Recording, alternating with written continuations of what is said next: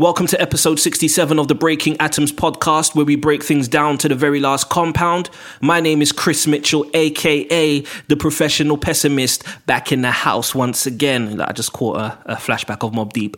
Anyway, I know that Sumit has been away from the podcast for a while. Sumit is my co-host and one of my dearest friends.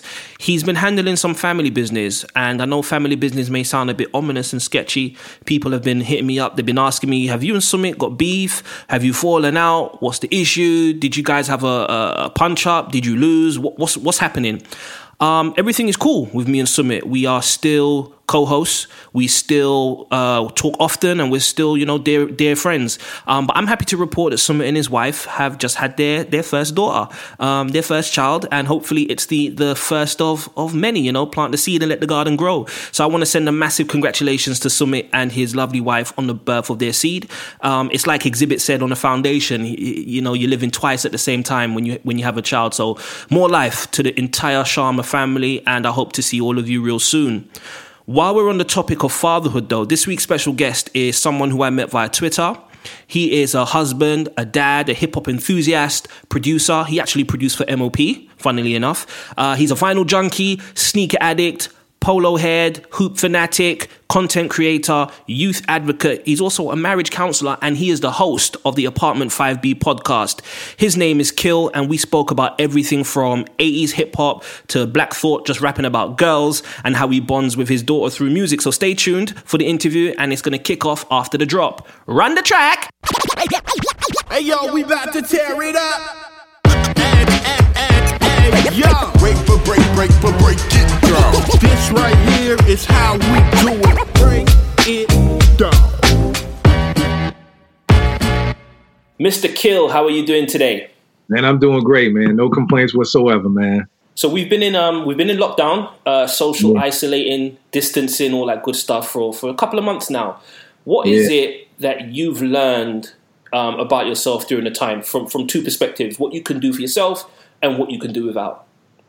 I think the biggest thing that I've learned through this time is just to continue to challenge myself. Probably about 10 years ago, I got laid off and I was out of work for about 8 months.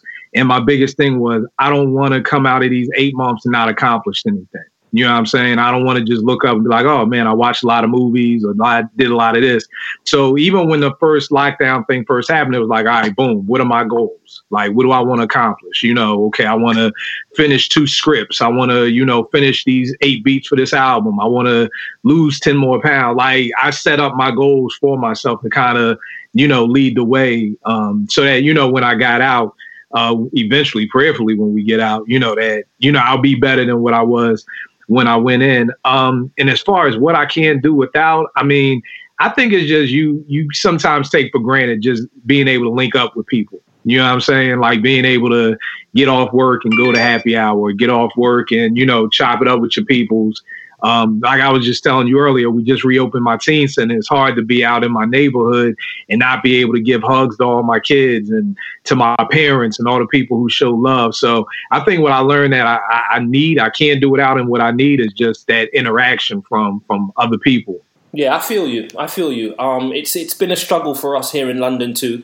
But I'm very fortunate in retrospect because I'm newly married. I got married in Congratulations. December. Yeah. Thank you so much. And I know you're a marriage counselor too.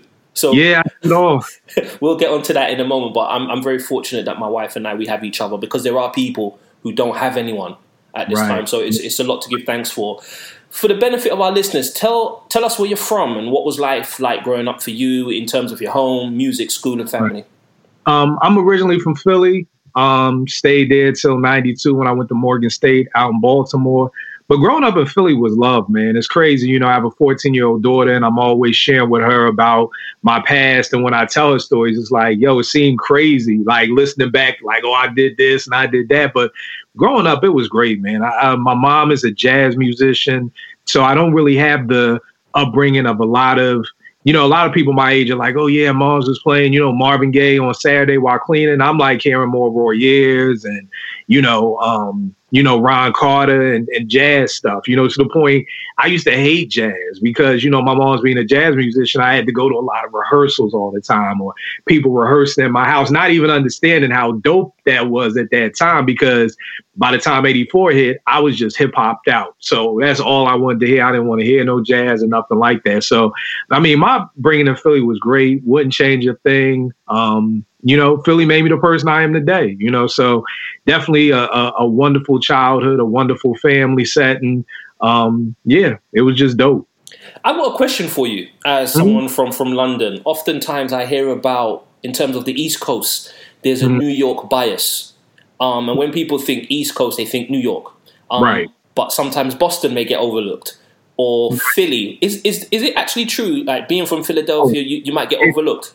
No, definitely. When hip hop was really going hard, everything was New York City, so you have your New York bias and then you have an East Coast bias, which are actually two different things. On Twitter, I get accused of being East Coast bias all the time because I don't know a lot of the down south or the Houston rappers and everything like that. So it's definitely an East Coast bias, but it was definitely a New York bias. Even back in 86, 87, like when Jazzy Jeff and the Fresh Prince were coming out of Philly and Steady B coming out of Philly, it was that fight with New York to kind of prove that we were dope enough. I had family who lived in Fort Greene, Brooklyn. So every summer from first grade to eighth grade, I would go spend the summer with them. And by the time I'm in fifth grade, hip hop is crazy right now. And I would always just get teased like, oh, y'all got Will Smith and parents don't understand. Y'all don't got no dope rappers. So I know wholeheartedly that New York bias, was there. If it ain't from New York, then, it's not there. And it's crazy because it's a book. What is the name of this book? It's called Ain't No Half Stepping. And it's written by Claude Paradise Gray.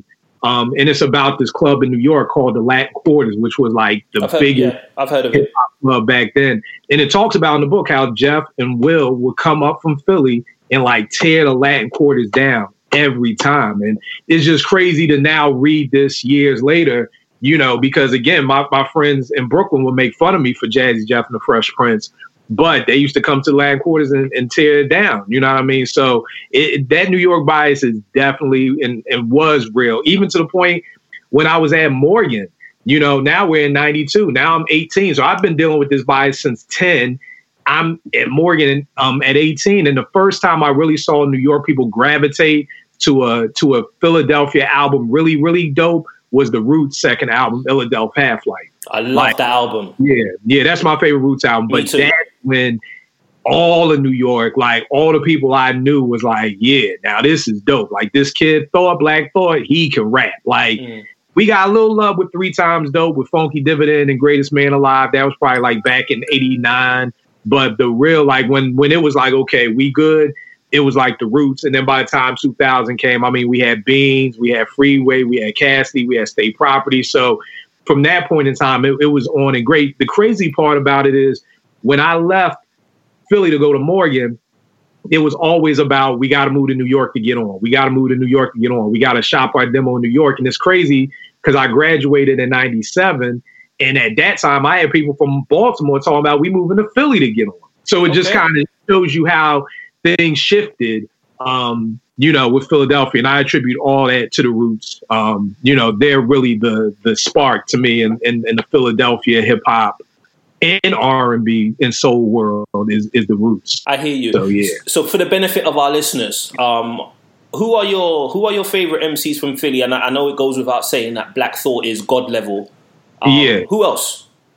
Beans. Beans is actually, Beanie Siegel was probably my favorite MC from Philly. I just feel like I feel like MCs, and this is why, like when I'm on Twitter, and even with my podcast, Apartment 5B, I'm always telling people, I'm not here to debate music. I'm here to discuss it. I don't want to change your opinion. Like that's what happens with Twitter. It's like, oh, you think Beans is better than Black Thought? Well, let me check. Dog, I don't want to change your mind. Like if you think Black Thought is better, that's dope. Like I don't want everybody to be alike. Like I'm 46. I'm tired of arguing with people. If I was 22, then yeah, let's.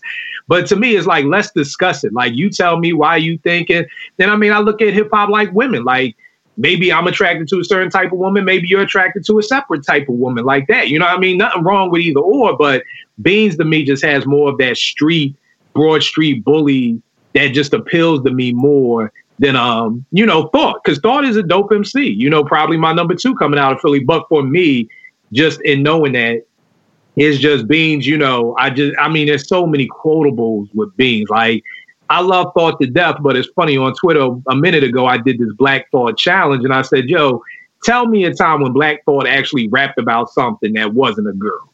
You know what I mean? And literally nobody could complete that challenge. And people was like, oh, that's too hard. I was like, yo, I'm going to sit here and do the same exact challenge for Common. Now, Common's got songs about girls. I'm like, I'm not going to include none of them songs. And I came up with 15 songs. Like, Common is talking about this. These are the topics. There's nothing to argue about. I did the same thing with Guru from Gangstar. Excluded any girl songs because Guru got girl songs too. And then this is what they're talking about. I had Black Thought fans arguing over what a song was about. Star off of Phrenology. One person was like, oh, it's about this. Another person was like, oh, no, it's about that. Somebody else was like, no, it's about this. I said, and this is a prime example of what I'm talking about. There's not going to be no discussion over what is Common's, stolen moments about. Common went on tour. Somebody broke into his house. He's trying to figure out who it was. There's not going to be nobody else coming in like, oh, no, Common was talking about how him and his girlfriend. No, it's about one thing. And to me, that's just something Thought doesn't do. But that's just for me. I'm a dude who likes storytellers. And to me, Thought isn't really a storyteller. He's a spitter. So if you're just into that, which is cool, somebody may be like, yo, I don't care nothing about no stories. I just want to hear MC go off for 20 minutes. Then Black Thought is your man. You know what I mean? So it's just all about what we prefer. And I think just being older and maturing, I've just learned, like, why argue with, like, dog, that's what if you like thick girls, why I'm going to be like, nah, you shouldn't like her. You should like the skinny girl. Like, dog, like what you like. Like, you know what I mean? Like, what's the point of arguing about that? So, yeah. I'm getting to the point where you're at.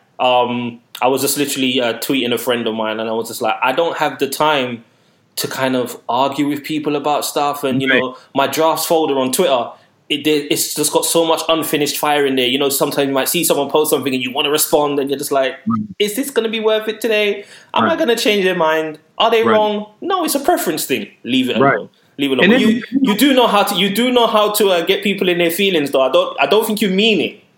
And that's the misconception about me on Twitter. People think like, oh, Kill, you just want to press these buttons. And I'm like, nah, I'm literally, the joke about me, just my personality is I'm going to say the things that people think they just don't want to say. You know what I mean? So I know I'm not the only human being on the planet Earth who's thought, yo, Black Thought really don't rap about nothing, but they don't want to say it because they know the pushback is going to be so bad. But my thing is, okay, well, if you believe it, well, here's the Black Thought Challenge. Give me 15 songs. And I was even helping people. I was like, here's 5. Like, I know y'all don't know about reality TV. That was off of one of Jay Dilla's compilation albums where Black Thought is running down like all the reality TV shows. I'm like, I'll give you a couple just to help y'all out. Like, it's almost like playing basketball. Like, I'll spot you 5 points. Like, I'll give you some freebies you probably don't even know about, and you still won't be able to complete the challenge. And again, that's no knock on Thought. I'm a producer. I usually like rocking around no more than 90 BPMs. So if somebody's like, yo, Kill, I'm really not feeling your beats, I like up-paced beats, I'm not going to be offended by that because you're absolutely right. I don't make beats that are like 98, 99 BPM. So I totally understand it. So again, my beats don't have to be for everybody. So prayerfully, if Thought ever hears it or sees it or whatever, it's not like, oh, this dude dissing me. Like, nah, not at all. I think Thought is one of the dopest spitters in the world. He may be the best spitter, period, ever in hip hop. You know what I mean? But, just for me, I just prefer Beans. But I mean, you got Beans, you got Black Thought, Will Smith. Will doesn't get enough credit because not at all. Random fact about Will Smith, actually. His the second album, He's the DJ, I'm the Rapper, was recorded at Battery Studios in Willesden, London, which is 10 minutes from where I live, or used to live. Crazy. So, I don't know, we're kind of connected in that weird way, but I remember learning that, and I was like, oh my God, like Will Smith and Jazzy Jeff was like in Willesden. It was crazy to me at the time. Yeah, it's crazy because Jive Records, their label, they wanted to record everything in London where their studios were. So a lot of the Jive acts, Houdini, even Steady B. I was just reading this interview with Tap Money, his former DJ, about getting caught up in customs and trying to get over there. So yeah, that's Jive Records, their studios are in London. So yeah, but that's dope. But I mean, people look at Will as, Fresh Prince of Bel-Air and the actor Will, and parents just don't understand. I came up in the 86 era of Will Smith, and I'm sure being from Philly, I heard more about it through the streets of just him being a battle MC and just battling people. Another MC who was on his label, Steady B, there was a time when Steady was on the radio talking shit, and Will drove right up to the radio station and battled him and won, So a lot of people don't know those stories about Will. So I totally understand when people are like, Will Smith, word? Summertime, I'm like, bro, you got to go back to the Fresh Prince, Will Smith. I ain't talking about Will Smith. I'm talking about Fresh Prince. Ain't had a record. Ain't have no movie deal. Was never had no SAG card. I'm just talking about, and this dude was just a battle MC. I always give props to my man Tracy Lee out of Philly. Pause that thought. Do you know, I saw your tweet this week when you were talking about Tracy Lee. Tracy Lee, Many Faces, right? Yeah. If I was on a desert island, bro, that's one of the albums I would bring with me. I love that album, bro. It's the man with many faces. Come on, who amazes through all phases, the one to hold it down in all cases. And I'm like, here's a guy, he had 6 different personalities on one album, but the way he didn't just change the voice of the characters, he would change the rapping style. And I look at albums like T.I. versus T.I.P. and I'm just like, nah, Tracy Lee did that years before. So just hearing you talk about Tracy Lee is just making me smile because, Keep Your Hands High with Biggie. He did songs with Busta Rhymes. That's one of my favorite albums, bro. And the fact that you know this dude, when you speak to him, I'm gonna call him when I get off the phone with you. Yeah, tell him he's got a fan in London, and I was so gutted I had to wait so long for a follow up because Many Faces is one of those albums for me. Yeah, and the crazy thing is that the second album that was coming was even crazier. It just Label Politics. The label ended up shelving it. But yeah, yeah, Trey is a beast, and it's amazing to me because I had known about Trey back in 91. I don't think Many Faces came out till 98. It was 97, I think. In 97. So I knew about Trey 6 years earlier because my old head went to Howard with him, and they ran together. And I'll tell you this about Tracy Lee. He was actually before the Roots. I had his demo, and I was passing it around Morgan and letting people listen to it, and the New York dudes was like, yo, who is this? And I was like, that's my man from Philly. So really, Trey deserves the props for that because New York dudes was loving Trey. And Trey was, when he was at Howard, he was like a god already. Literally, him and his crew, One Step Beyond, was just crazy. So, it's amazing to me to this day that I can literally call one of my favorite MCs. Or one day he was over here getting a haircut. And I'm like, yo, this is so fucking crazy. This is nuts. I'd love to speak to him. Yeah, we could connect that, bro. We could connect that. When we get off air, let's do whatever we gotta do. I'm actually helping him promote this new single now he's got with this remix contest. So this is a dream come true. I tell my wife all the time, imagine if you my wife is a huge Mary J. Blige fan. I'm like, imagine if you could just call Mary on the phone, just out the blue. Or Trey called me when all this COVID stuff happened. Yo, you good? Just calling to check on you and the family. And I'm like, wow. I'm still on some wild shit. Wow, that's dope. But yeah, so Trey, and then probably the last one, I would give it to my man Cassidy. Cassidy actually grew up across the street from me in Philly. You open my mother's door and you can look down the street and see his mom's house on the other side of the street.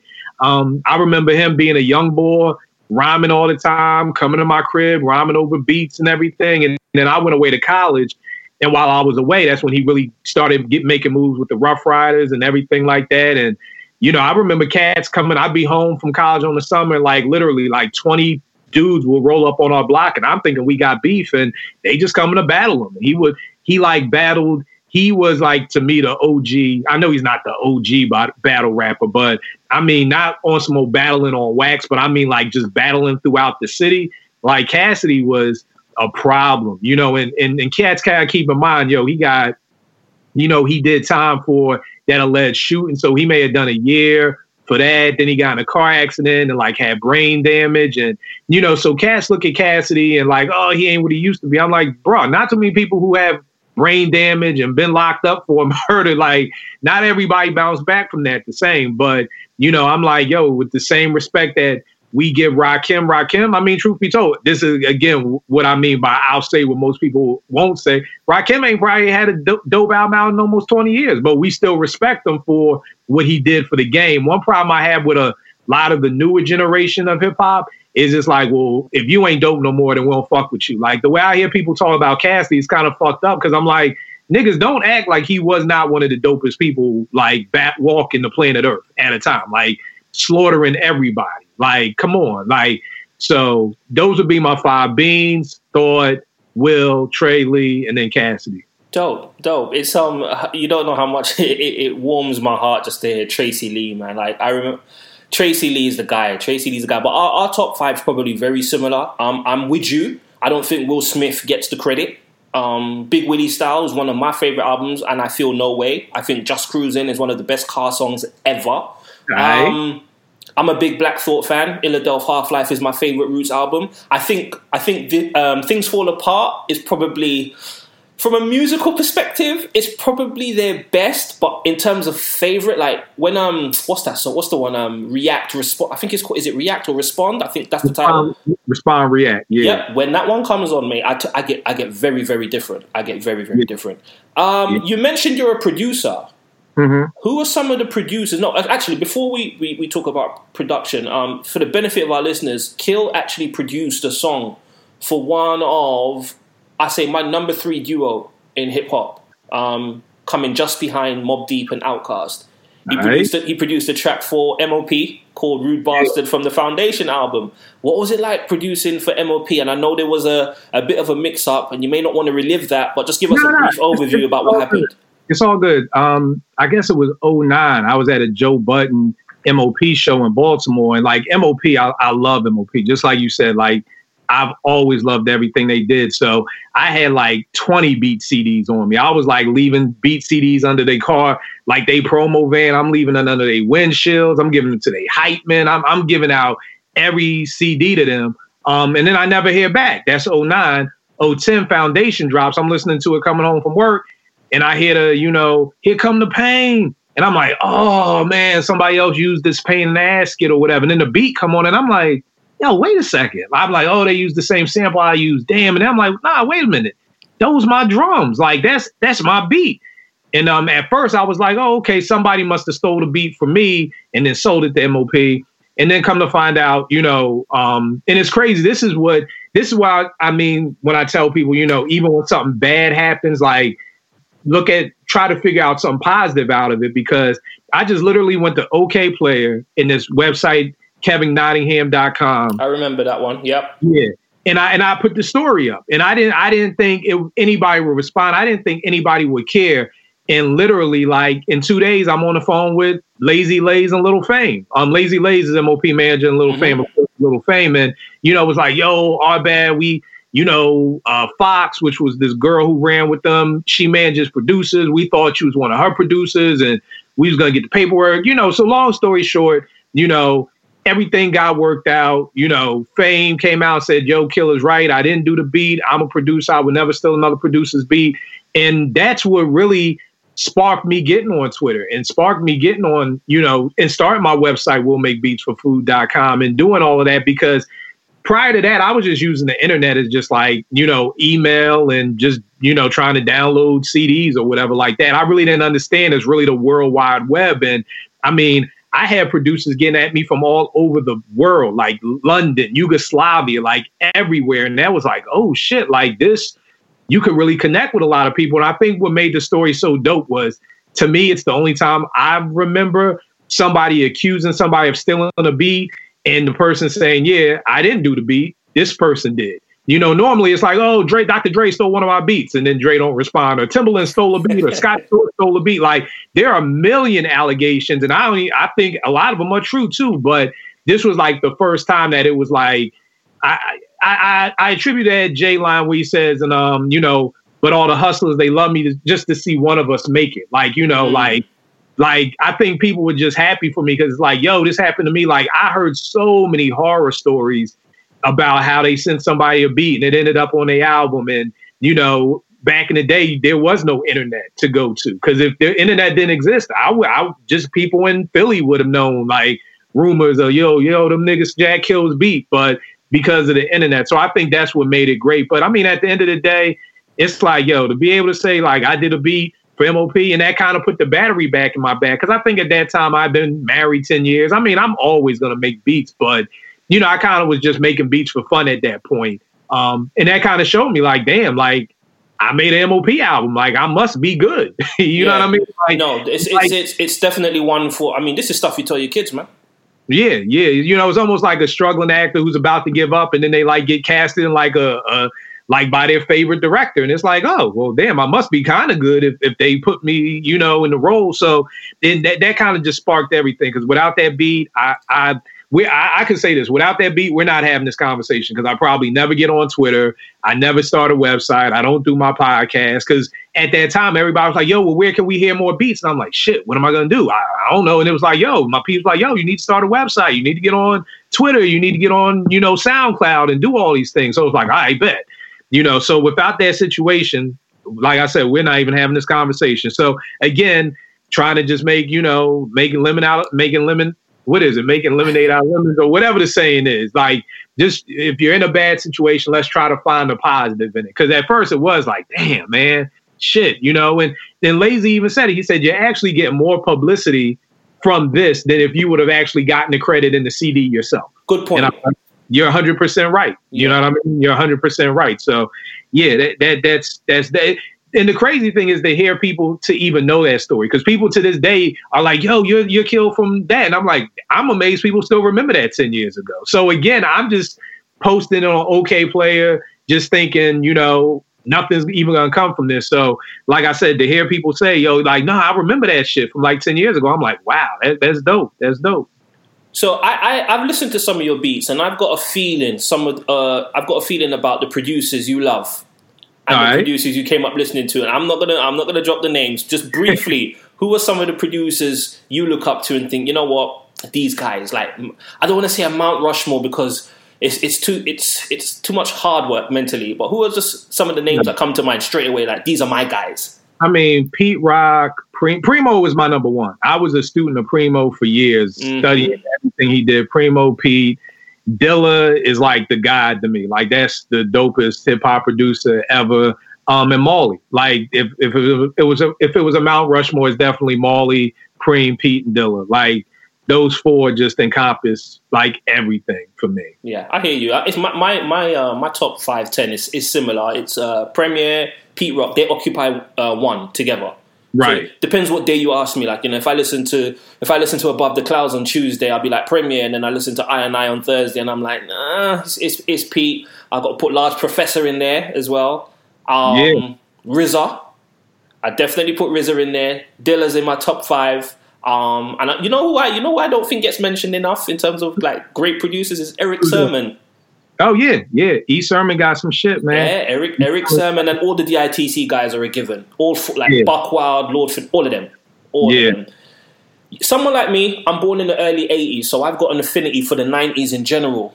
Whether it's wrestling, so, you know, people ask me, who's your favorite wrestler? To me, the GOAT is Bret Hart. I was never into Hulk Hogan and them guys there just running around doing all types of foolishness. The fashion, you know, Carl Carney and Pele, that's my era. And it's the same thing with hip-hop and R&B. You have an affinity, from what I can gather, for the 80s, right? Yeah. And I think that 90s hip-hop has been romanticized to the point where people think, you know what, everything that came out in the 90s was classic. Mm-hmm. What is it about the 80s hip-hop era that you love so much in particular? I mean, I think it was just, it's my foundation. You know what I mean? It's you know, I fell in love with hip-hop when I was 10 years old in 1984. So that first Fat Boys album, that first Run DMC album, like, I tell young people, I was alive when there was no hip-hop.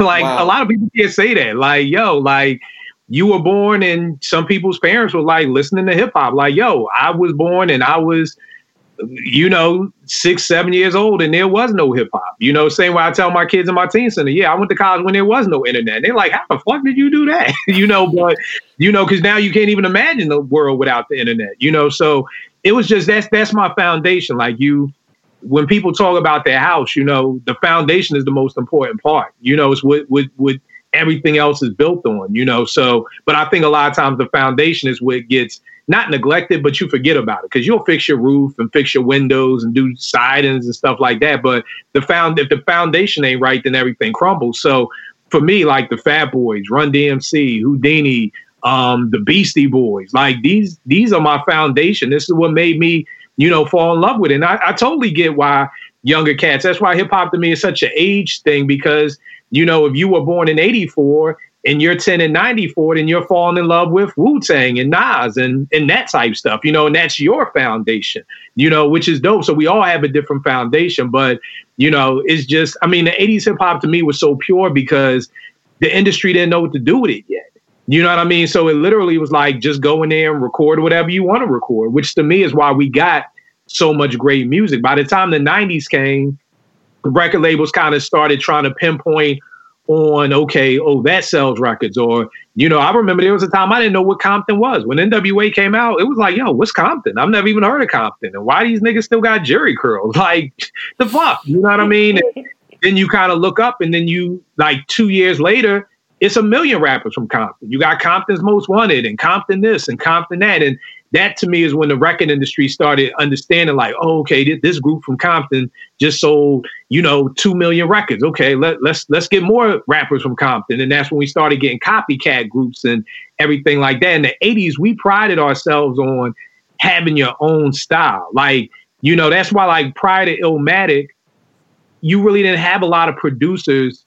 You couldn't get the dopest producers all to produce on the same album. Truth be told, the Youngsters out of Philly, their Aftermath album was the first album that had the dopest producers. They had KG from Naughty by Nature, who at that time was crazy.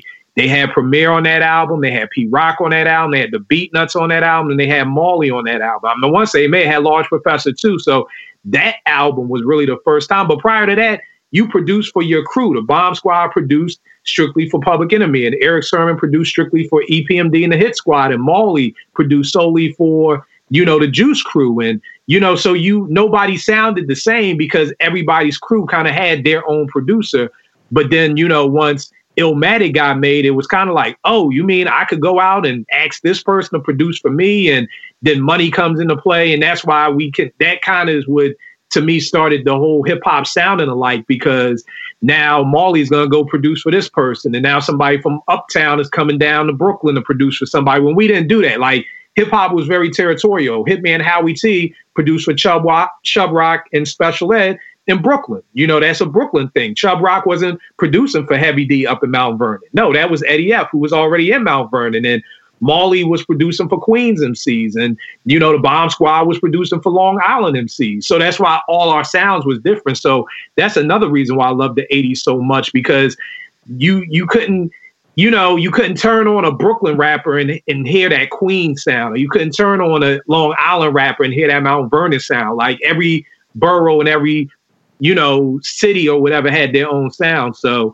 that's just one of the reasons why I love 80s hip hop, man. And again, it's just my foundation. So I can never get mad. If somebody says the 90s, then 9 times out of 10, I'm going to just believe you're younger than me. I've never met anybody who's my age and said the 90s is better than the 80s. And I'm sure somebody born in, whose golden era is the 90s wouldn't say the 2000s are better than the 90s. But somebody I'm that guy. Yeah, but somebody who's turning 10 in 2000, I'm sure their era now would be like the 2000s. So it's just, all age. Again, to me, there's never no right or wrong answers with music. It's just about what speaks to you. Definitely. Good answer.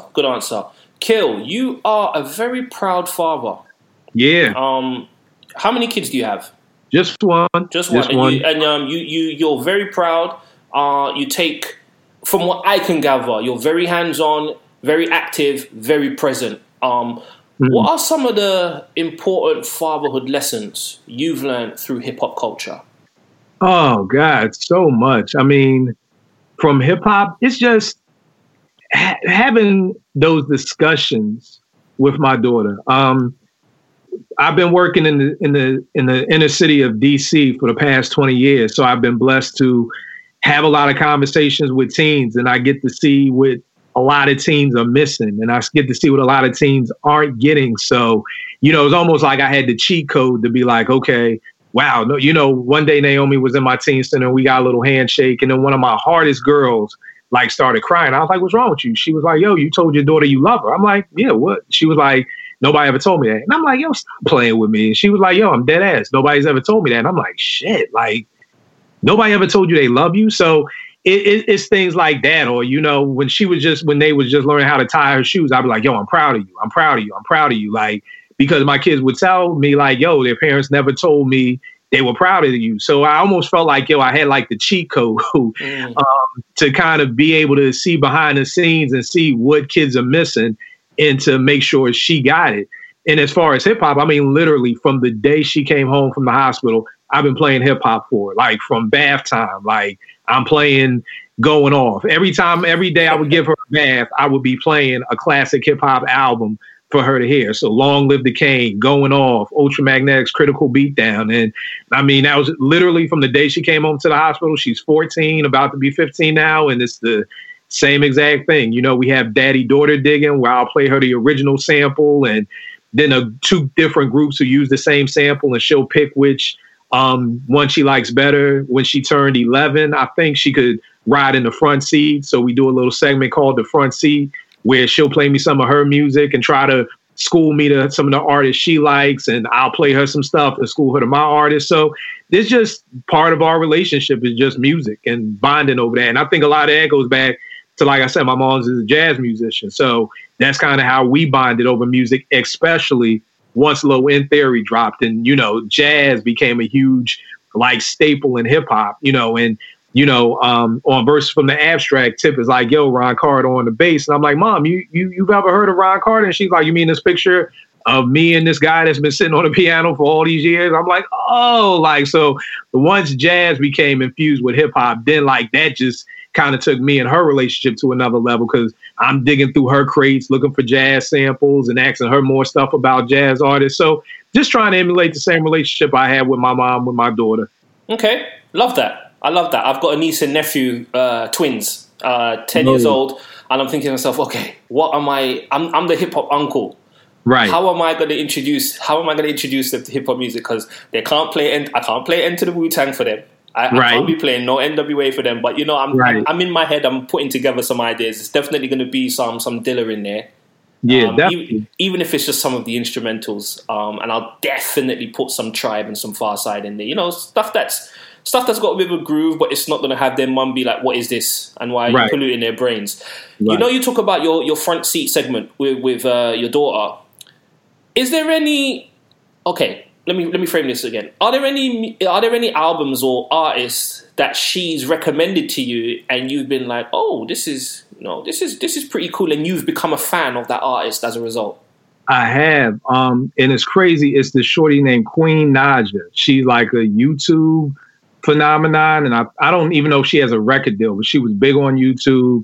And one day she was playing it for me. I was like, yo, I like this. Yo, the production is crazy. And it was crazy because I'm from Philly, so I got this big beard. So I'll follow people on Instagram or whatever, just if they got a beard. And around the same time, I started following this dude, Clarence NYC, just because of his beard. And she was like, yo, what you following Clarence for? I'm like, how you know this dude? And she was like, oh, that's Queen Naija's boyfriend or whatever. So it just kind of connected. And it was like, yo, shorty is real dope. And I mean, that's the thing. Like, my biggest thing is I want to keep my ear to the streets. You know, somebody recently told me on Twitter just the other day, said something like, you know, you're a hip hop scholar when it comes to your era, but you know, you don't open up to these new artists. I'm like, bro, that's nothing could be further from the truth. I got a rack of new artists that I love. I love keeping my ear to the streets. I work with kids, like, you know, so there's no way that I don't keep my ear to the streets. But definitely Queen Naija, and she just went out and Proud Father Moment brought her first piece of vinyl with her own money, which says a lot. That was my next question, actually.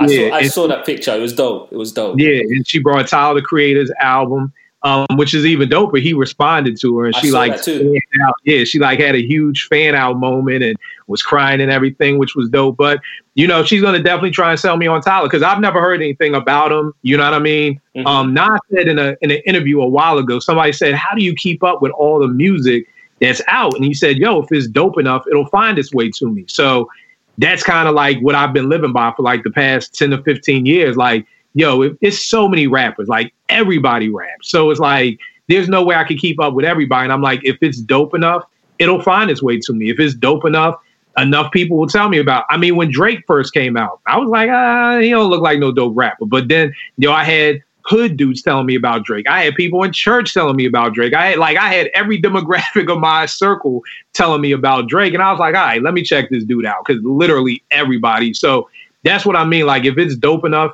it'll make its way to me. Enough people haven't told me about Tyler, so I've never heard anything, but she's definitely going to try to sell me on Tyler with this Igor album. So, you know what? I would. I'm not the biggest fan of Tyler, the Creator, myself, but I've heard some recent stuff from him that you might like. Okay. He was featured on Pray for Paris, West Side Gun. Yeah. And he's also on the new Freddie Gibbs album. So hearing Tyler over an Alchemist beat was very interesting. And I liked it. I'm like, oh, like Tyler's like rapping. It's not none of that. It's nothing off the wall and shock value. I'm like, oh, he's actually rapping. I've never really heard that side of him before. Not to say that he hasn't, but I'll send them to you after this. All right, I think you'll dig it. And she's definitely trying to sell me on her. That shorty her. She's dope. She's dope. Yeah, and the crazy thing is I'm at my teen center and my homegirl is just playing stuff on her playlist or whatever. And every song that I'm like, yo, who's this? She was like, her. I'm like, oh, okay. So I'm a big Summer Walker fan. So I always try to find ways to kind of do a battle between us. So I'm like, I'm Summer Walker, she's her. Like, let's battle like with that, or even with your niece and nephew. One of the things that I had doing with Nay when she was young is just writing rhymes, like writing out your emotions. I'll send this to you because it's the cutest thing ever. She had to be in daycare. So we're talking 5 years old, and I'm playing a beat in the studio and her room is next door, and she's like writing this rhyme, and it turns into this thing called Never, about like a little girl who was like bullying her at daycare, and like she wrote a diss song at like 4 called Never, like over there. And when you hear the beat is crazy. Like the beat is an MOP, smash your head through the walls, and she came up with like a whole verse like about Never. So I think that's the dope part. Like when the kids aren't old enough to really listen to hip hop, it's still being able to kind of teach them the skills of, okay, like writing down your feelings and, just figuring things out like that. So that'd be dope too. I appreciate that idea. I'm going to give that a try. I appreciate the tip. As a father though, Kill, I can imagine that you're not going to expose your daughter to any and everything, whether it's from music to film. I can imagine you almost being like that, a type of filter. Are there any artists or albums that concern you as a hip-hop dad? Who are some of the artists and the albums that you're like, nope, we're not listening to this one. Nah, you're not ready for it. The crazy thing, bro? I'm the exact opposite. Okay. So if Nay comes home with Meg Thee Stallion or Brother Lynch Hung, right, you're cool with it? No, well, I'm not cool with it, but what I want to do is discuss it with her. Okay. You know what I mean? Like everything for me is like I look at it like an opportunity to have a conversation about it. So like one day I was like, yo, what you listening to? And she was like, oh, this Meg Thee Stallion song. I was like, let me hear it. And like we'll go through bar for bar. And I'm like, so how you feel about that line right there? And she's like, that's a little raunchy, but that's the way people talk. And I was like, but do you really think women get down like that? So everything to me is like a teachable moment. Or one day I was on Twitter and I was like, oh yeah, it's movie night. Me and Nate watch Minister Society. And people were like, yo, you let Nate watch Minister Society? I'm like, hell yeah. Like, I think the hard part is that because of the internet, a lot of people my age are trying to parent the way our parents parented. And we can't anymore because of the internet. For instance, if my mom told me, yo, you can't go to this party on Friday night, it's like, oh, dang, I can't go. So I'll sit in my room, do something else, and I won't hear about the party until Monday when I get to school. These kids nowadays, you can't go to the party on Friday. Guess what? They on Instagram watching people go live from the party. So now they depressed. You know what I mean? And they can't, they can't even enjoy their weekend because they not at the party, or they may be at the party and they see the boy they like with another.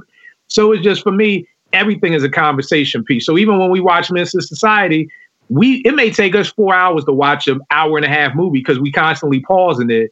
And it's like, okay, boom, Minister Society sets off with O-Dog and Kane coming in with the liquor, whatever. And I'm like, boom. See how this happened? This dude just went to this store with his friend and literally walked out being an accessory to murder. You know what I mean? This dude had no idea. And guess what? He knew his friend was crazy. And I'm like, yo, you may be in the mall with your friends and you know your friend a little wild and she want to steal something from the store. Now you getting arrested too. So I'm trying to teach her from these lessons like, yo, look at how you can maybe avoid some of these things. You know what I mean? So I won't let her just watch it by herself, but it's always, to me, everything is just a teachable moment to have that conversation, to kind of be like, to have her be like, oh yeah, you know, so prayerfully, you know, if she is in the mall with one of her homegirls and she kind of knows she a thief, she be like, nah, I ain't gonna go in the store with you. I'm gonna just wait out here. You know what I mean? So that way she's like, okay, let me remember what my daddy told me. And another thing from being a parent, I think a lot of times what parents don't do is we don't share with our kids enough. But then the problem is that then our kids feel like they can't talk to us because it's like, I don't know anything bad my mom or dad did. Nothing. I don't know if they ever tried drugs, smoked, did whatever. I don't know. So if I'm 16 and I'm about to try to start smoking weed, I'm not thinking, oh, let me go sit down and have a conversation with my mom or dad because they wouldn't understand. On some Will Smith shit, parents just don't understand. So I'm not even going to do that. Whereas with Naomi it probably knows about a good 80% of all the bad shit I've done throughout the years. So she knows, my daddy will understand. Or she'll have homegirls and, she'll be like, yo, daddy, can one of my homegirls talk to you because she's going through this? And I know you said you did da-da-da-da-da. So, I think that's what we have to do as parents. We have to be open enough to have those hard conversations with their kids. But again, I'm blessed because I've worked with kids. So I'm used to having hard conversations. The hard conversations I have to have with my kids in the hood are not the hard conversations I have to have with Naomi. You know what I mean? But I'm used to that where most parents aren't used to having conversations with their kids about giving head. Mm-hmm. You know what I mean? That's really nothing to me. We could talk about that all day, So because the thing is, again, for my generation, if I didn't know what giving head was, I had to go ask my dad or go ask my mom, or I wouldn't ask my mom. I'd ask my dad, and, and then he could tell me, or my dad probably wouldn't tell me because he felt uncomfortable talking about sex. So then what happens? Then I go out and ask my old heads on the corner, and that's how a lot of kids get bad advice because the parents don't feel comfortable having that conversation. And the thing with this generation is you ain't even got to ask your parents. You can ask Siri. If your daughter don't know what giving head is and that's what boys is talking about, she can just ask Siri or Google. Good point. And guess what? You don't want your kid to see what comes up when you put sucking dick in on Google. You're going to see a lot of stuff you don't want your kids to see. So to me, it's a constant conversation. I challenge parents all the time on Twitter, like, talking about your kids, sex with kids is not a one-time thing. Again, we have to stop being feeling uncomfortable about it. Most parents feel more uncomfortable than the kids do, and then the parents are like, ooh, good, it's over. We never have to talk about that again. No, you have to talk about this a lot of times because you just told them about sex. You didn't talk about positions and head and disease.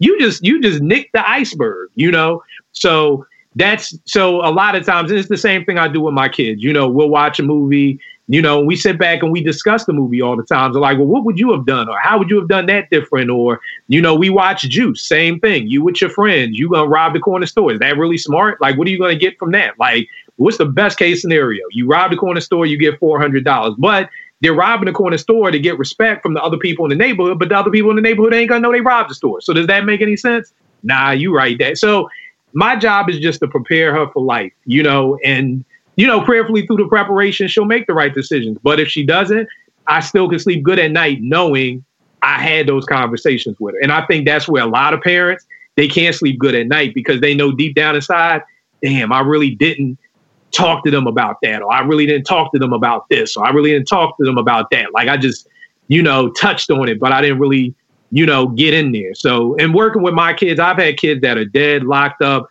I don't have any time for what I do for regrets. So I need to make sure I got kids locked up right now for murder. And I sleep good at night because I don't have any regrets. I know I did everything I could have done to change their trajectory and they chose to still do what they wanted to do. You know what I mean? And I think as a parent, that's all you can do. Bro, let me tell you something, man. I ain't got no kids, right? But I think you just gave me what another Philly guy, Gilly the Kid, $1 million worth of game right there in that answer, man. Listen, have you considered writing a book? I have, man. It's just I just got to get the time, man. And I got a book in me. I got a couple of books in me. I've been writing scripts. That's what I've been doing lately. But I do want to write a book because, and again, I just want to get this game out there because I do what I do to save lives. I say that all the time. Like, I don't care about the retweets of my music. I would love more retweets. But when I like the day I did a message on Twitter about, like, it's my job to tell you your house is burning down, not to drag you out. That's what I want 1 million retweets for, because we get stressed about, hey, man, you should do this and you should do that. And then when they don't do it, we get mad. It's like, it's just my job to tell you your house is burning down. It's not my job to drag you out. So if I think Naomi is dating the wrong dude, babe, I really don't think that's a good dude for you. And I'm going to leave it alone. I'm not going to keep harping on you every day. I'm going to tell you what it is. I can't drag you out, because of me dragging you out, it just makes you, if you want to stay, it just makes you put the brakes on that much harder. And I know for me growing up, a lot of parents didn't like me. A lot of mothers didn't like me. And their mothers telling their daughters, you can't date, kill, just made them come to me that much quicker. So it's kind of like, I remember being a kid, and being like, damn, this mom don't like me. This girl ain't going to mess with me. And all that did was just make them want to mess with me that much more. So I can't be that parent. Like, people see Naomi, they're like, oh, you better get out the shotgun, or we'll do that scene from Bad Boys when we scared a dude. And I'm like, that shit don't work. Niggas tried to scare me. And again, all that did was just progress shit that much faster. So I don't need no shotgun. I'm going to talk to the young man. Like, it's a different way. And again, I keep telling people the cheat code. I mean, when you work with kids, and I work with kids, it's a life and death. Our kids are making life and death decisions every day out here now, man. So if I get in this car, am I going to get shot up? If I get in this car, is it stolen? If I get in this car, can my man drive? I know he's 14. He don't got no license. So, we just got to prepare our kids and make sure that they're ready for what's out here, instead of trying to shield them from it. Like, a lot of parents like, oh, well, they're not ready for that. Like, a lot of people will be like, oh man, kill, that's dope. But my daughter ain't ready for Minister Society. Quiet as kept, your daughter probably already seen it. Quiet as kept, your daughter may be doing some of the stuff in Minister Society. Like, stop sleeping on your kids out here. Like, everybody wants to be like, oh no, not my daughter. I'm like, yeah, nigga, your daughter too. Like, again, I don't put nothing past Naomi. So you can't be on that, oh, she's only 12. 12 in 2020 is like 18 in 1990. So again, We can't parent the way we were parented. The same way I tell educators, we can't keep putting textbooks in front of these kids. They're on phones all day. They're technology. My kids can break into the public school systems Wi-Fi in a heartbeat, but can't spell Wi-Fi. You know what I mean? So we can't continue to do what we did 20 years ago for these kids, because they're bored. You can't have a textbook, 400-page textbook in one hand and an iPhone in the other hand, and expect this book to excite them the way this iPhone does. So we got to parent differently, so. Message received. Kill, for all the aspiring rap dads out there who are listening to this podcast and thinking, you know what? I'm ready to get my kid into some good hip-hop music. We're going to have some fun now. I know you can probably reel this off. We are going to put together 10 songs, right, to make a Rap Dad playlist. And I'm going to leave all the hard work to you, because I'm not a dad. Right. What are the 10 songs you would have on the Rap Dad playlist to introduce kids to hip-hop music? Some of this is going to be a freestyle, because when I saw the question, I thought it was more so, what did I play for Naomi? Now, I mean, dads could do this too. Yeah, but, I mean, you can include the stuff you played for Naomi as well. But let's say this was going to go up on Spotify. Okay. Okay. And you're basically gonna kick the truth to the youth about fatherhood in hip hop and all aspiring dads. These are the 10 songs I reckon you could use to usher your kids' entry into hip hop culture. What would they be? What comes in at number 10? Oh, God. Number 10, I'm going to go with something that's very generic. I'm going to go with Daughters by Nas. Good pick. Great song. Just because, I mean, he says one of the dopest lines I think ever for me in hip-hop history. God, he takes all the players and the pimps of the world and he gets us back. He makes us have precious baby girls. And I think that's why so many dudes don't want daughters, because it's like we know how we treated women. You know what I mean? So it's kind of like, now I got to deal with this. So I think Daughters is definitely one. I'm trying to pull up this list right now, because like I said, the stuff I would play for Nay, Well, you know what? Fuck it. Let's go like this. Yeah. So you got Daughters by Nas, number 10. What's that number 9? Daughters by Nas. I got The Message by Grandmaster Flash and Melly Mel. Because the thing that, for me, for teaching about Naomi or teaching, in fact, I'm actually going back out to Cali when all this COVID stuff is over. One of my homeboys put me in a grant to teach hip hop to one of his classes out there. So one of the things I wanted to teach Naomi about hip hop is understanding the culture and how it grew. I think The Message by Grandmaster Flash and Melly Mel is one of the greatest hip hop songs ever. At that time, Melly Mel was probably the dopest MC walking the planet Earth. Great storytelling. The way he painted the picture of the hood is still relevant to this day. So that was my foundation. That's number 1 for me. Number 2 would be Sucker MCs by Run DMC, because I felt like that is where it's the progression of MCing. For me to teach Naomi about hip hop, and for me, in my opinion, to teach kids about hip hop, you got to teach them to progression. So it's not just about, I'm going to teach Name my favorite songs. I want to get you invested in not just the music, but the culture of hip hop. So Sucker MCs, Run DMC's first 12-inch, incredible when it dropped in 1983. Just drum programming and just them rapping was, to me, the next level of what Melly Mel was doing. After that, I got My Melody by Eric B. and Rakim, because at that time, nobody was rapping about Rakim. So we're still dealing with the progression of the MC. And how at that time, the story is like, Ra was rhyming slow and Marley and Shan was recording. And at this time, this is Marley Marl, this is the biggest, hip hop producer in the world. Like, nah, you can't rhyme like that. And Ra's like, yo, just leave me be. And then we see what, My Melody, initially became and how, crazy it was. The next thing would be Set It Off by Big Daddy Kane. The thing that's so incredible about Set It Off, and I did a front seat with Naomi on Kane Set It Off, is the BPMs. I want to say Set It Off, don't quote me, maybe like 115 BPMs, which is incredible. Nobody was rhyming that fast and at that skill level as Kane. So just in those songs, we've seen the progression. I'm going with New York State of Mind because for me, I used to always use that quote, sleep is the cousin of death. When Naomi was young and she would always hold my hand, as she would get older, she'd be like, Dad, do I still got to hold your hand? I'm like, yo, sleep is the cousin of death. You want to get snatched out here or something? You know what I mean? Like, you cannot sleep out here while you out in these streets or whatever like that. So, that's one. Here's the wild card. I don't want this on the Spotify because people are going to be like, yo, what the fuck? Fuck the Police. That song was incredible when it dropped, and it's still relevant to this very day, maybe now even more than when they recorded it. Again, I know the language. Again, for me, here's the thing with me. I started really cursing heavy when I was 10 or 11 in 84. I'm watching Beat Street. I'm listening to hip hop. So again, I'm one of them dads, and because I work in the hood, kids curse. I don't want to be the reason my kids curse, but I do understand that kids curse. So when people be like, "Kill, wow, fuck the police," I get it. But then at the same token, I'm trying to break that. A lot of parents have a problem with the language because they don't take the time to talk to their kids about the language and why that language is being used and the frustration of it. So I need Naomi to understand, this police thing is real. I mean, real quick story offhand. I'm in Philly. God, this had to be about 6 years ago. So Nay is probably 7 or 8. And Mike Brown had just gotten killed in Ferguson. And I get pulled over by this cop. This cop is fucking with me. It's to the point I know I'm going to jail. My biggest worry is what's going to happen to Naomi. I'm in Philly. My wife is in Maryland.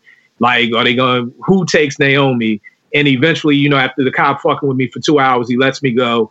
I drive a mile. I pull over. I break down crying. And Naomi's like oblivious to this. She's got her headphones on. She's reading a book. She's good to go. And I look back and I say, God, thank you so much for giving me a daughter. Because if I had a black son, I would have to explain this to him right now. And I was like, I'm good. And the next year, Sandra Bland gets killed. And it lets me know it doesn't matter if you're a black man or a black woman. These cops are out to kill us. So to me, Fuck the Police is definitely a very important song to talk to our kids about. But I could understand why it won't make the Spotify playlist. Another song is Kendrick Lamar's All Right. I love K. Dot. Again, the progression of an MC and just the message. that's in all right. And I want to say that's 9. If I got to go with one more song, I would probably say J. Cole's, God, what is the name of this real quick? Give me 2 seconds. I'll pull it up off my phone. I'm going to go with J. Cole's, what is the name of this joint? J. Cole. Damn, you figure I could get through my iPhone a bit faster. Wet Dreams. And the reason why I love Wet Dreams off of the 2014 Forest Hill Drive out. I love that song. It's a great story. Yeah, it's just the story that so many dudes have been through. You're talking shit to your girl. Oh, yeah, I'm going to do this to you. I'm going to do that to you. And the dude's a virgin. You know what I mean? So I play that song, for my kids just so that they kind of understand and they kind of get that, you don't have to, just being honest with each other. Like if you do want to, I always teach my teens, like once you start playing sex is a grown up game. And once you start playing that game, there ain't no going back to being kids. So once you start playing that game, it's a serious game and y'all should at least be honest with each other. I don't know what I'm doing. You don't know what you're doing. Let's figure this out together versus it being, oh yeah, I'm gonna blow your back out and I'm gonna do this. And you don't know what you're doing. And she's talking about, yeah, and I'm gonna do this and I'm gonna do that. And she don't know what she's doing, And so yeah, those would be the 10 songs. I know they kind of out there. And again, I understand as a parent that I'm a certain personality, but this is why I'm challenging parents to step out of your comfort zone of, I really don't, oh, come on, kill. Like I've had parents say, I don't really want to talk to them about that kill or come on, kill this early. And again, I'm just it's my job to tell your house on fire. It's my job to tell you I have 6th grade girls having head party. 6th grade. That's 12. Okay, I was going to ask you what age is that? Because in the UK, I think it's a bit different. Yeah. So that's 12. Okay. That's 12. So we're talking about, that means they are 12-year-old girls just telling random dudes to come over and we'll just give you head all day. This is going on at 12. So it's my job to tell you that because in your mind, I would be thinking, shit, at 12 years old, I was still playing with G.I. Joe. So I don't have to talk to my kids about sex. Yes, you do. Because again, this is no longer 1988 when you were 12 years old. This is a whole new 12 years old. Right. So again, it's just my job. And as parents, you have to step out of your comfort zone. You can't feel comfortable with raising a kid because, again, we're calling audibles out here. Every day there's something new. A minute ago, there wasn't a Snapchat. A minute ago, there wasn't an Instagram. A minute ago, there wasn't whatever the next app is going to be. So we are always calling audibles on raising these kids. And I want to make sure, one of my homeboys told this to me once, a heroin addict. I always tell people I get some of the greatest advice from the people who you would not think give great advice. A heroin addict told me once, Kill, you either pay now or you pay later. But when you pay later, it costs so much more. That right there changed my life because it's the premise of, hey, pay your cable bill on time or you can pay it later and it's just a late fee. But nigga, you going to pay the cable bill if you want your cable. So you can either talk to your kids about sex now or you can talk to them about it once they're pregnant and now you're a grandparent. So you can talk, you're going to talk about it. The conversation is going to be had. It's just, do you want to do it now when it's cheaper or do you want to do it later when now you got a grandkid to raise? So the conversation is going to happen eventually. It's just pay now or pay later. You're going to pay. I hear you. I hear you. And I'm very glad that this conversation happened. It's been I've had a stressful day, Kill. And it's just been good to just end the day talking to, one of the, is it disrespectful if I call you one of the elder statesmen? Nah, yeah. Brother.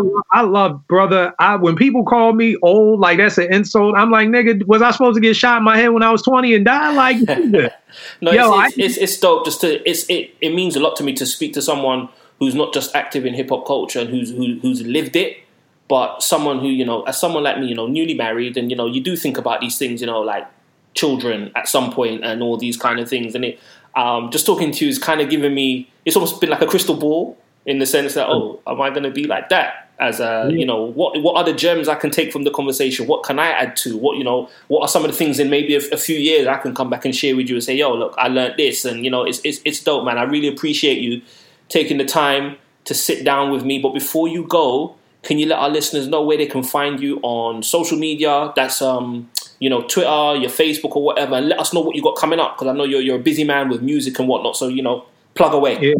No doubt. On Twitter, it's Kill APT5B. So Kill Apartment 5B on Twitter. On IG, it's KIL 889. My website is willmakebeatsforfood.com. Everything I do is up there. It's a one-stop shop. So I do a podcast, Apartment 5B. So every Monday we have a new ep up. This week we were talking about, what are we talking about this week? This week we were talking about putting rappers in categories because it all started with Black Thought. Because people think, because I said Black Thought isn't a storyteller, that people think I don't like Black Thought. And I was like, there's nothing could be further from the truth. I equated it to the NBA. Like, the point guard is my favorite position. So mostly all my favorite players are point guards. There's no disrespect to Michael Jordan and Kobe, who were two guards, and no disrespect to Shaq, who was a center, or Tim Duncan for a power forward, but I just like point guards. So I was trying to use that analogy to get people to understand that just because Black Thought isn't one of my favorite doesn't mean I don't like him and respect him. I just like storytellers. So we picked 5 of our favorite rappers, and then we just were like, well, what category do they fall in? Are they a spitter? Are they a storyteller? Are they an MC's MC? Are they a conscious MC? Are they a cocaine trafficking MC? So we kind of just come up with different things. And the one thing that I can say I'm really proud of with the podcast is we never repeat topics. We have over 200 episodes, and the only time we repeated a topic is if it's like a part 2 or a follow-up. But, because people on Twitter like, oh, I'm sick of Twitter. All y'all talk about is Illmatic all day. I'm like, bro, come talk. Yeah, come over to our podcast. We do not repeat topics. And the beautiful thing is that the topics come from Twitter. That's exactly where they come from. Like whatever shit I start on Twitter this week, I'm like, boom, there's your topic. I'm sick of talking about Illmatic, man. I'm sick of it. Yeah. I'm tired.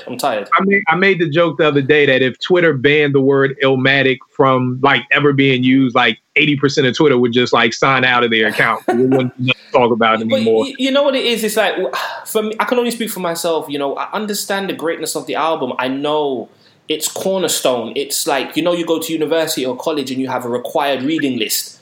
I think in terms of hip hop, Illmatic is required listening. Like, you have to, look, it's not even about whether you like it or not. You have to listen to it at least a few times. It's like a rites of passage. But I'm like, guys, can we talk about, who can I talk to about Focus Daily by Dafari? Or who can I talk to about King T? Like, I don't want to sound like a snob, but, we can talk about this. However, I'm going to say this, though. I want to come up to your podcast one day, man. B, you are invited on anytime. I'm coming through. We do it on StreamYard. Shit, if you're not busy Thursday, stop through. What are we talking about Thursday? Oh, Thursday's a good conversation. My man hit me, Killers, Tony Braxton, a legend. I was like, I don't really know. I don't know. I said, well, first we got to come up with the criteria of what a legend is. So what we're all doing is we're coming up with a rapper or R&B singer who we feel is a legend.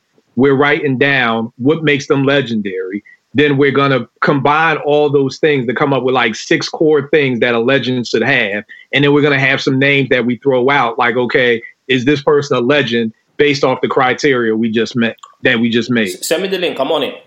All right. I would love to join you guys. No doubt. Now, yo, bro, we could wait until the recording is over. You want me to hit Trey real quick so you can speak to him? What, right now? Yeah. Let's do it.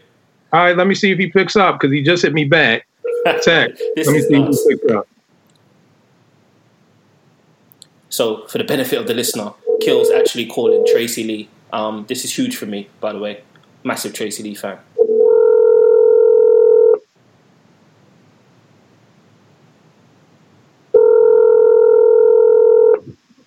Let's hope he picks up. Yeah, you have just reached Tracy Lee. I'm sorry I'm unable to take your phone call right now. So if you leave your name, number, and a brief message, I'll get back to you as soon as possible. Hope all is well and have a great day. At the tone, please record your voice message. When you are finished recording, you may hang up or press pound for more options.